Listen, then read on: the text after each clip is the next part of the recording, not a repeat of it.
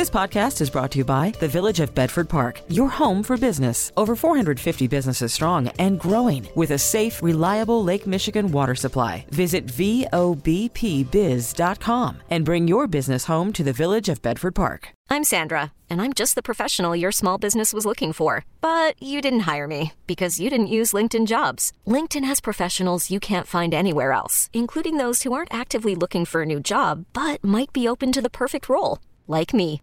In a given month, over 70% of LinkedIn users don't visit other leading job sites. So if you're not looking on LinkedIn, you'll miss out on great candidates like Sandra. Start hiring professionals like a professional. Post your free job on linkedin.com/recommend today. Now, the WBBM Noon Business Hour. Hey, it's 12:03, middle of the week, Wednesday, in the middle of the day. Thanks for joining us on the Noon Business Hour. I'm Rob Hart. The time-tested Dow theory has turned bearish. We'll cover that in our next segment. But right now, the adversity in Ukraine has major implications for the global economy. Let's examine some of them with Andrew Bush, former Chief Markets Intelligence Officer at the Commodity Futures Trading Commission and economist at andrewbush.com, based in Chicago. Andy, thanks for joining us today. The first round of sanctions on Russia was announced yesterday by President Biden, and other Western democracies followed suit in sanctioning Russian banks and are moving in on some of their oligarchs and some of their holdings. But this, the economic fallout from a long and protracted conflict in Ukraine, even though it doesn't involve the United States directly, will involve the American consumer. And what are some of the ways that the tensions in Ukraine can affect us over here? Well, the first thing you look at is gasoline prices, and those are just, they're up 33% from a year ago. That's the first and most important thing to take a look at, because Russia supplies the world with a lot of oil. They certainly supply Germany with a lot of natural gas. So natural gas prices have soared in Europe as well. I think for U.S. consumers, this is something that we were watching very closely to see if Russia actually does more than what they've already done, which is kind of move troops into an area that to some extent Russia controlled already. If they decide to move on Kyiv, that's a different story, and that'll bring different sanctions. The thing that worries me is what just happened to the Ukrainian banks and government websites, which is pretty clear that Russia unleashed a cyber attack on them. What worries me about that, Rob, is something called Stuxnet. That occurred back when the Israelis let it loose on the Iranians to slow down their nuclear program, and that went global. That virus did. And so that's what I'm worried about when it comes to the Ukraine banks and what Russia's doing from a cyber standpoint. That could bleed out into the rest of the world and cause havoc. Now, this is not the first time that Russia under Vladimir Putin has expanded its territorial ambitions. We saw this in the actions in Chechnya nearly 20 years ago, Georgia in the Caucasus in 2008, and in the Crimea in 2014. The U.S. did respond with sanctions, and in some cases crippling sanctions in many of those cases, and it did roil the world petroleum market. How did that affect things here back then, whether it's 15 years ago or 8 years ago, and how in some ways is this different? Yeah, I think I guess it's a question of when it's always about energy when it comes to Russia. So that's the starting point, ending point, everything. The amount of energy that they supply to Western Europe, I think that's kind of the key component here. As Western Europe or Europe overall, EU has moved towards more green energy. Germany is a great example of it. They shut down all their coal plants, and this year they just finished shutting down their nuclear power plants, which means they're heavily dependent upon importing natural gas. So France doesn't quite have the same problem. They have a lot of nuclear power plants that supply about 75% of the electricity. But that's one of the biggest changes that we've seen from back when Crimea was taken from the Ukraine by Russia to today. And I think that's the thing. It puts Europe in a very different place when it comes to energy, and it may upset their economic recovery from COVID. And of course, a lot of U.S. companies sell into Europe, and so that would hurt the United States as well because of that. Thanks for joining us, and thank you for your perspective. Andrew Bush, former Chief Markets Intelligence Officer at the Commodity Futures Trading Commission, at economist at andrewbush.com, based in Chicago. Coming up, an update on the markets through the lens of the Dow theory. The WBBM Noon Business Hour continues. The Dow theory is a form of technical analysis that includes aspects of sector rotation, and it just turned bearish. Joining us to discuss the move and what's next is Chuck Carlson, the CEO of Horizon Investment Services and publisher of the Dow Theory Forecast newsletter based in Hammond, Indiana. Chuck, thanks for joining us today. It is officially a bear market. We crossed that threshold on Tuesday morning. It almost happened on Friday afternoon, but the Dow proved to be rather resilient last week. But that changed as the international situation changed after the long weekend on Tuesday morning. It did. We were looking at that December 1st low in the Dow Industrials of 34,022.04. And the Dow Jones Transportation Average, which you need to have both of those averages in sync and moving in a direction to confirm a trend, that had gone to a significant low in January. But the industrials had kind of staved off those lows, as you mentioned, not just on Friday, but really the last 3 weeks. But it kind of gave up the ghost yesterday and closed below that, thus creating a bearish signal under the Dow theory. Now, the Dow theory doesn't tell you the length or depth of bear markets. It merely tells you that the market's primary trend, i.e. the trend that typically lasts anywhere from eight months to longer, is bearish. The good news has been that recent bear markets, although they have been pretty violent, have been pretty short-lived relative to historical standards. So that time compression hopefully will kick in this time around as well. But right now the market it's pretty heavy, and it's probably going to be moving to the downside here, at least in the near term. What should you as an investor do when you hear bear market and we don't know when that trend is going to reverse? Do you see this as an opportunity to sell and seek shelter, or is this a chance to buy?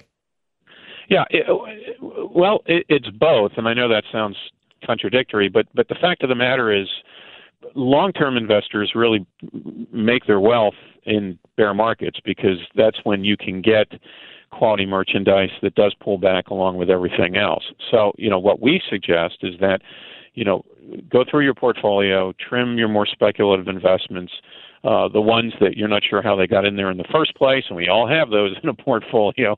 Get rid of them, raise some cash, and that cash will help cushion the blow a little bit, but more importantly, it'll give you fodder to go out and upgrade your portfolio as quality stocks pull back. So, we're working under, if somebody is fully invested or near fully invested, that's their typical investment allocation, near fully invested in stocks. You may want to back that off, say 15 to 20%.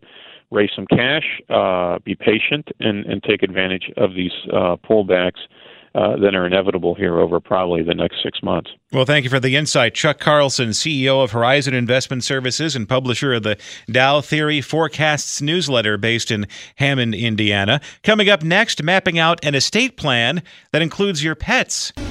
The best daily deal in Chicago. The WBBM Noon Business Hour.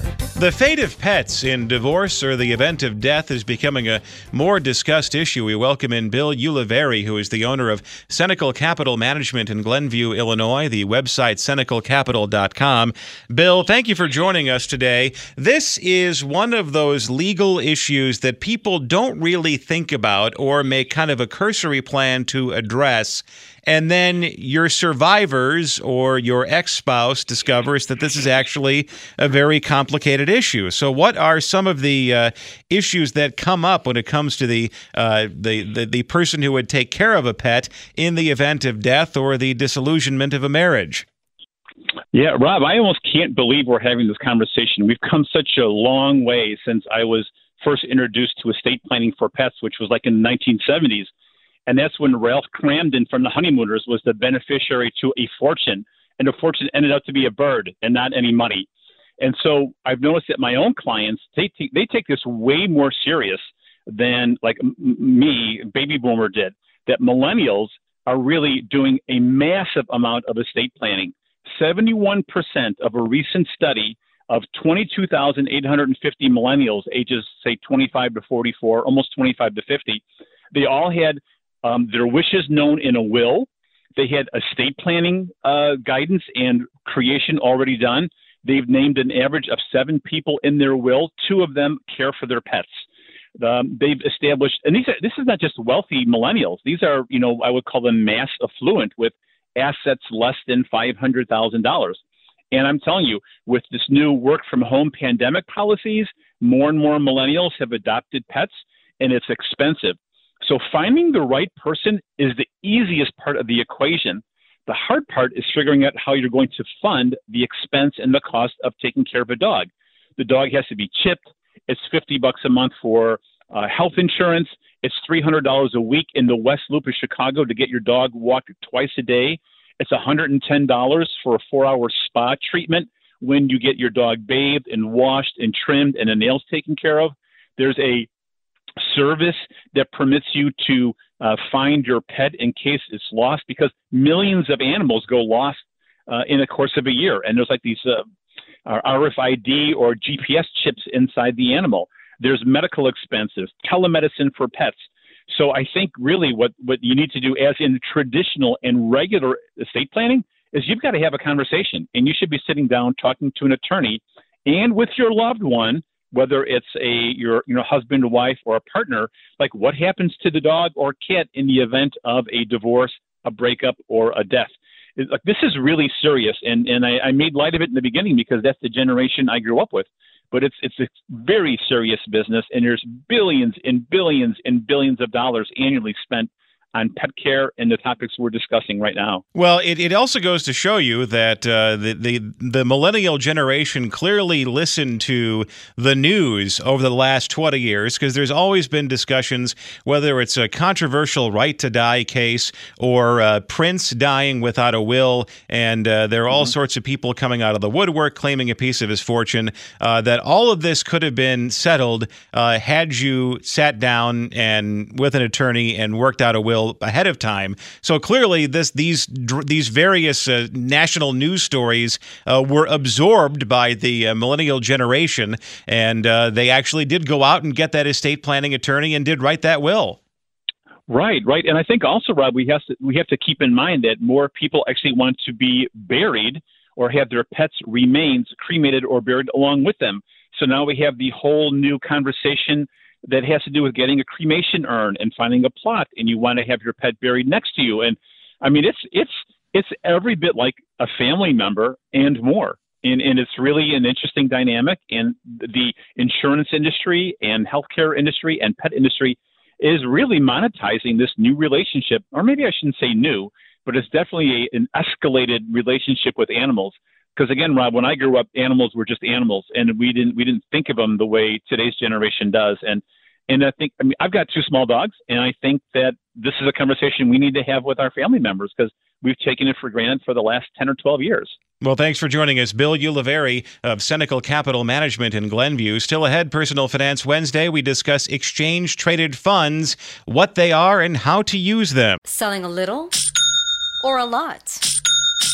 Shopify helps you do your thing, however you cha-ching. Shopify is the global commerce platform that helps you sell at every stage of your business. From the launch your online shop stage, to the first real-life store stage, all the way to the did we just hit 1 million orders stage. Shopify's here to help you grow. Whether you're selling scented soap or offering outdoor outfits, Shopify helps you sell everywhere. From their all-in-one e-commerce platform to their in-person POS system, wherever and whatever you're selling, Shopify's got you covered. Shopify helps you turn browsers into buyers with the internet's best converting checkout. 15% better on average compared to other leading commerce platforms. And sell more with less effort thanks to Shopify Magic, your AI-powered all-star. Shopify powers 10% of all e-commerce in the U.S. And Shopify is the global force behind Allbirds, Rothy's, and Brooklinen, and millions of other entrepreneurs of every size across 175 countries. Plus, Shopify's award-winning 24/7 help is there to support your success every step of the way. Because businesses that grow with Shopify. Sign up for a $1 per month trial period at shopify.com/Odyssey Podcast, all lowercase. Go to shopify.com/Odyssey Podcast now to grow your business, no matter what stage you're in. Shopify.com/Odyssey Podcast.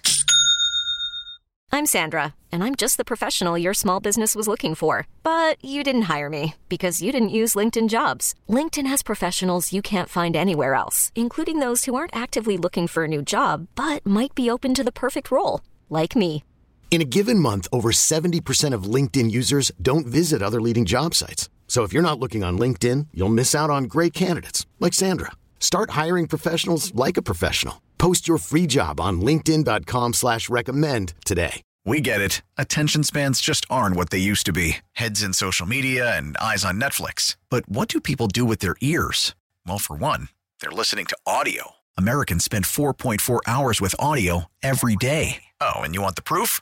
Well, you just sat through this ad that's now approaching 30 seconds. What could you say to a potential customer in 30 seconds? Let Odyssey put together a media plan tailor-made for your unique marketing needs. Advertise with Odyssey. Visit ads.odyssey.com. The WBBM Noon Business Hour continues. Good afternoon. I'm Rob Hart. These are the top stories on News Radio WBBM. European leaders discuss possible strategies as Russia makes more moves towards Ukraine. A special report coming up from CBS News. In Personal Finance Wednesday, we get a primer on exchange-traded funds, and also on the financial front, ways to get teenagers interested in money and investing. WBBM Business, the markets are lower. The Dow is down 203 points. The NASDAQ is down 175. The S&P 500 is down 38. AccuWeather says times of sun and clouds today, brisk and very cold, a high of just 23. The wind chills in the single digits and low teens. It's 12:31. CBS News special report. A U.S. defense official says Russian forces around Ukraine are as ready as they can be, with 80% in forward positions and ready to go. The United Nations General Assembly is in session to address the crisis created by Russia's military threatening Ukraine. UN Secretary General Antonio Guterres. We need de-escalation now.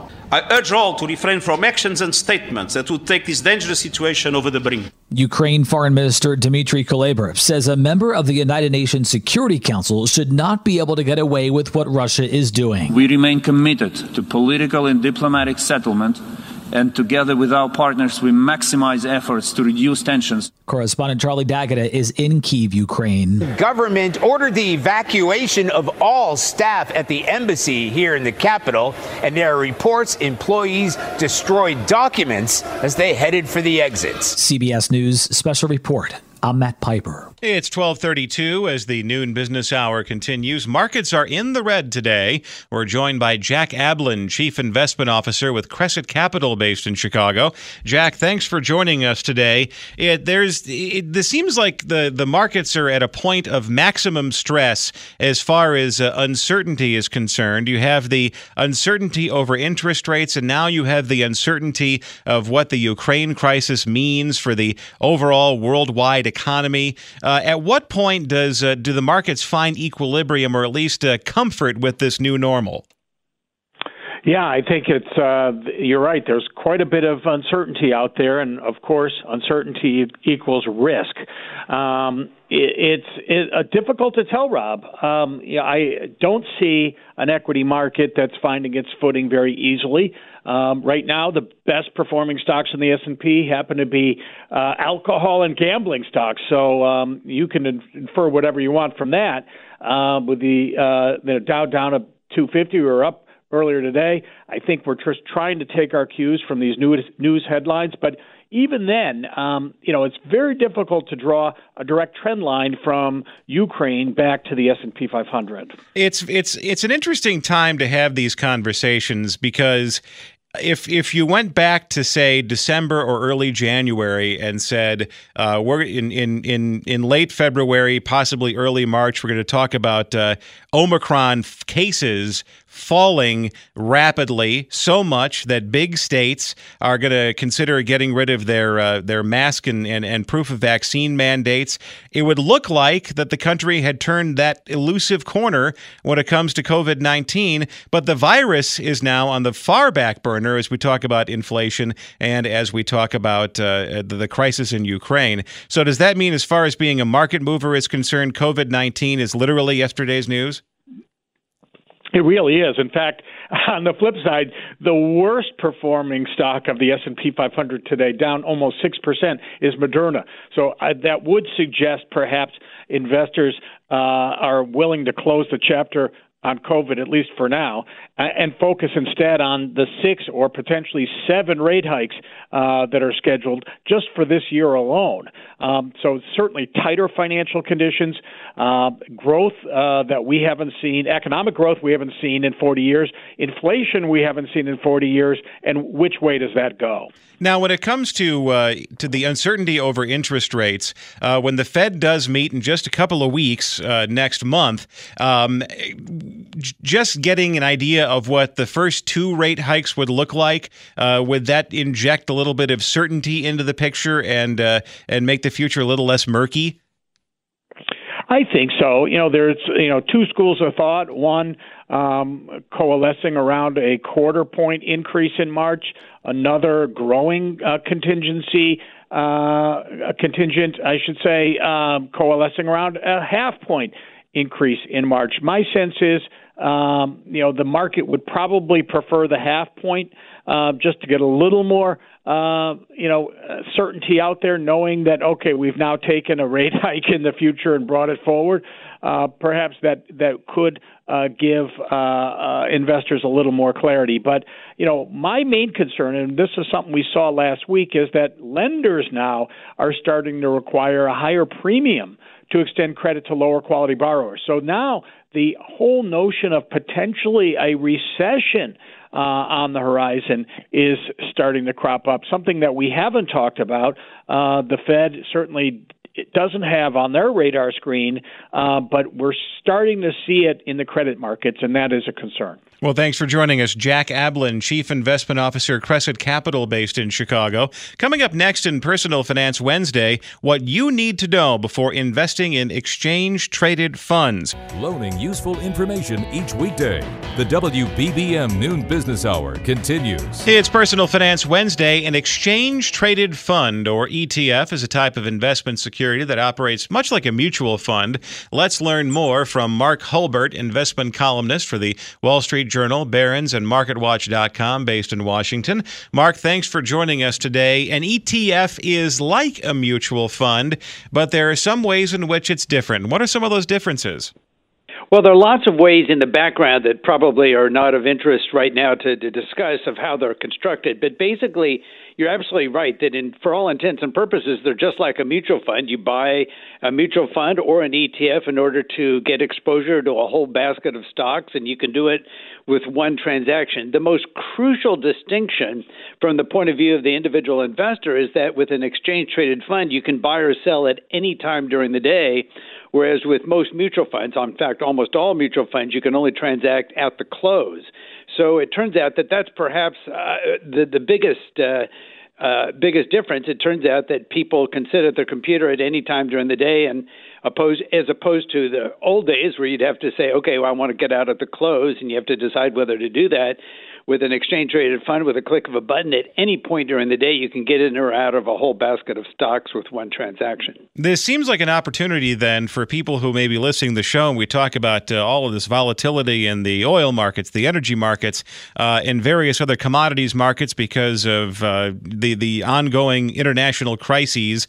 You could say to yourself, well, this could be a very good opportunity to profit off of what is happening and also limit your risk at the same time. You're absolutely right. The opportunity and the potential is huge. So not only do these mutual funds these exchange-traded funds allow you to get in or out at any time during the day with one transaction, a number of these exchange-traded funds have been constructed so that by buying them, you actually are betting against the direction of the market. So in addition to being able to bet that the stock market will go up, there's an exchange-traded fund, of course, for that. There's another one that says, I want to bet that the stock market is going down, and by one transaction, you can bet with it. So and you can do the same with gold and oil and other commodities and bonds, you name it. There are all kinds of exchange-traded funds that allow you to take almost any bet that you could possibly imagine. You go back 10 or 20 years or further, the only people who were allowed to make those kind of bets really were futures traders and sophisticated institutional investors and hedge funds. So basically, it's democratized the marketplace, allows you or I to make those kind of transactions. What was the aha moment for the exchange-traded fund that allowed people to the average investor to get into this space? Well, that really goes to some of the logistical and methodological details of how these things are constructed, and it gets very complicated. And I suspect it's probably put all your listeners to sleep. So I won't go down that avenue. But I will say that there is a downside for all this potential. I mean, there's huge potential. It allows you to do almost anything you want to do. On the other hand, by allowing you to do it and to do it at any given time during the day, it actually encourages people to take on more trading activity than is probably wise. And so, in fact, there's a lot of research suggesting it's sort of like handing a loaded gun to a child in the playground. It's not going to end well. And in almost all cases, not all, but in the majority of cases, individual investors probably overtrade when given the opportunity, where even when you only could trade once a day, that was sufficient enough discipline to avoid having this sort of impulsive reaction to the markets that you ended up doing better with a mutual fund rather than exchange-traded fund, interestingly enough. Well, thanks for joining us this afternoon. Mark Hulbert, investment columnist for the Wall Street Journal, Barron's, and MarketWatch.com, based in Washington. Join us at this time tomorrow for Technology Thursday, and still to come, helping teenagers get into investing. Discussing the news affecting your money. The WBBM Noon Business Hour continues. Money and investing may not be at the top of your teenager's to-do list, but there are ways to generate interest in the subject. We're joined by Craig Bolanos, founding partner and chief executive officer of the Wealth Management Group based in Inverness and Downers Grove. Craig, thanks for joining us today. How does one generate interest in generating interest with your 17-year-old? Well, I got to think I'm qualified because, Rob, we've talked before. I got two boys in college, age 19 and 20, and they have budgets that only seem to go for 3 weeks, yet they have 4 weeks of bills. So how do I create interest? The way we create interest is to start by creating some excitement, not talking about what not to do, but talking about what to do. And that's the most basic of earning some interest in a savings account and get invested through technology, an app, an online account to get them involved in the stock market. That's how you pique their interest about finance. Now, if you have a summer job or just a job you work at 2 or 3 days out of the week when you're not in school, what is an ideal percentage of the money you bring in that you should sock away in one of these savings accounts? Well, we break it down between needs and wants, but for both of our boys, Connor and Gavin, here's what we have done. We had them complete their W-4s, understand taxes in that summer job, and then we required both of them to have a savings account and asked each of them to have an investing account, and our math for the boys was that 20 cents of every dollar you earn has to go into your savings and investing account, and what we encouraged them to do was split it 50-50, 10% into each. So I think 20% off the top is that number for that high schooler or college kid with summer work. Now, you're a financial planner. They have been around finance their entire lives, probably. They're very comfortable with the idea. But what if you have a kid or someone who, the idea of saving is not a whole lot of fun because the stuff that you're saving, someone else is spending on something cool? No, that's just it. And that's why we get into this conversation of needs and wants. And at the end of the day, I break it down to a couple talking points, Rob. You want to get your teens successful with money, then again, go back to creating resounding enthusiasm. Encourage them to get that job. Encourage them to do a little bit of the responsible thing, which is the savings, but make sure once they have employment income that we don't judge how they splurge That's summer money. If they want to spend it on apps, they want to spend it on games, they want to invest in crypto, whatever they want to do, it's their money. Let them spend it. And I think when they start taking more control, which means ownership of their finances, it's only going to breed good things in the future. And by and large, we have to understand that technology is the key for these Zoomers, not boomers. I call them Zoomers, Gen Z, because they don't even use cash. Everything is digital payments. So we as parents have to have a different skill set when we talk about managing month-to-month finances with our teenagers. And it's crazy to say this, but we're talking about people with birth dates that begin with 20. And now they're in the late high school, early college years. Thanks for joining us. Craig Bolanos, founding partner and chief executive officer of the Wealth Management Group based in Inverness and Downers Grove. If you missed any part of today's show, you can go to our stream and just skip back to the time you want. There's a pause and rewind function that works both online and with the Odyssey app. Baseball is back, and so is MLB.tv. Watch every out-of-market regular season game on your favorite streaming devices, anywhere, anytime, all season long. Follow the action live or on demand. Track 4 games at once with multi-view mode and catch up with in-game highlights. Plus, original programs, minor league broadcasts, and local pre- and post-game shows. Go to MLB.tv to start your free trial today. Blackout and other restrictions apply. Major League Baseball trademarks used with permission.